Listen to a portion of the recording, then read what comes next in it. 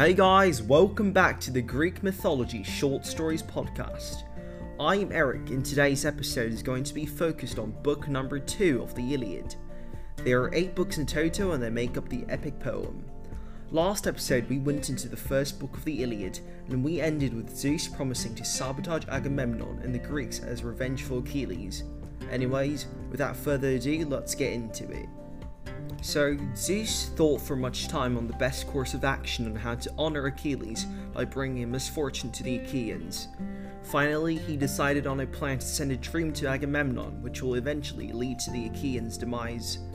Zeus takes up the form as Nestor, one of the wise chiefs, and convinces Agamemnon that Troy will fall if the Greek army attacks with full might.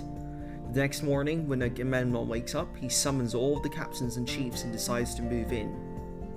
Before he gives the orders to the soldiers though, he decides to test their faith and determination taking Troy. He tells everyone that there is no hope in capturing Troy, and to his dismay, many of the soldiers actually immediately prepare to depart and sail away. Hera, the queen of the gods, is enraged by this and sends Athena to stop them. Athena then tells Odysseus, one of the main players in this war, to rally the soldiers, and he successfully does so.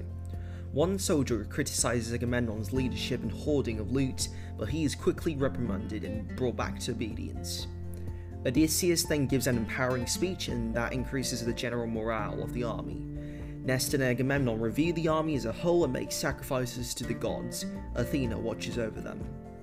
As the Greek army storms out to battle, Zeus sends Iris, a messenger of gods, to alert the Trojans to also ready their military.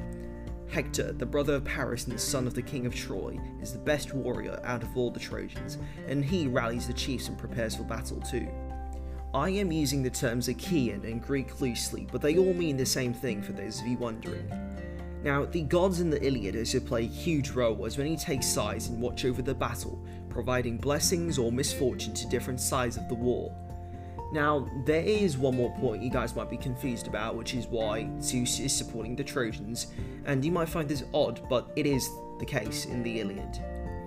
Now, that's basically a short summary of the second book of the Iliad, and in the next episode I will delve into book 3, so stay tuned.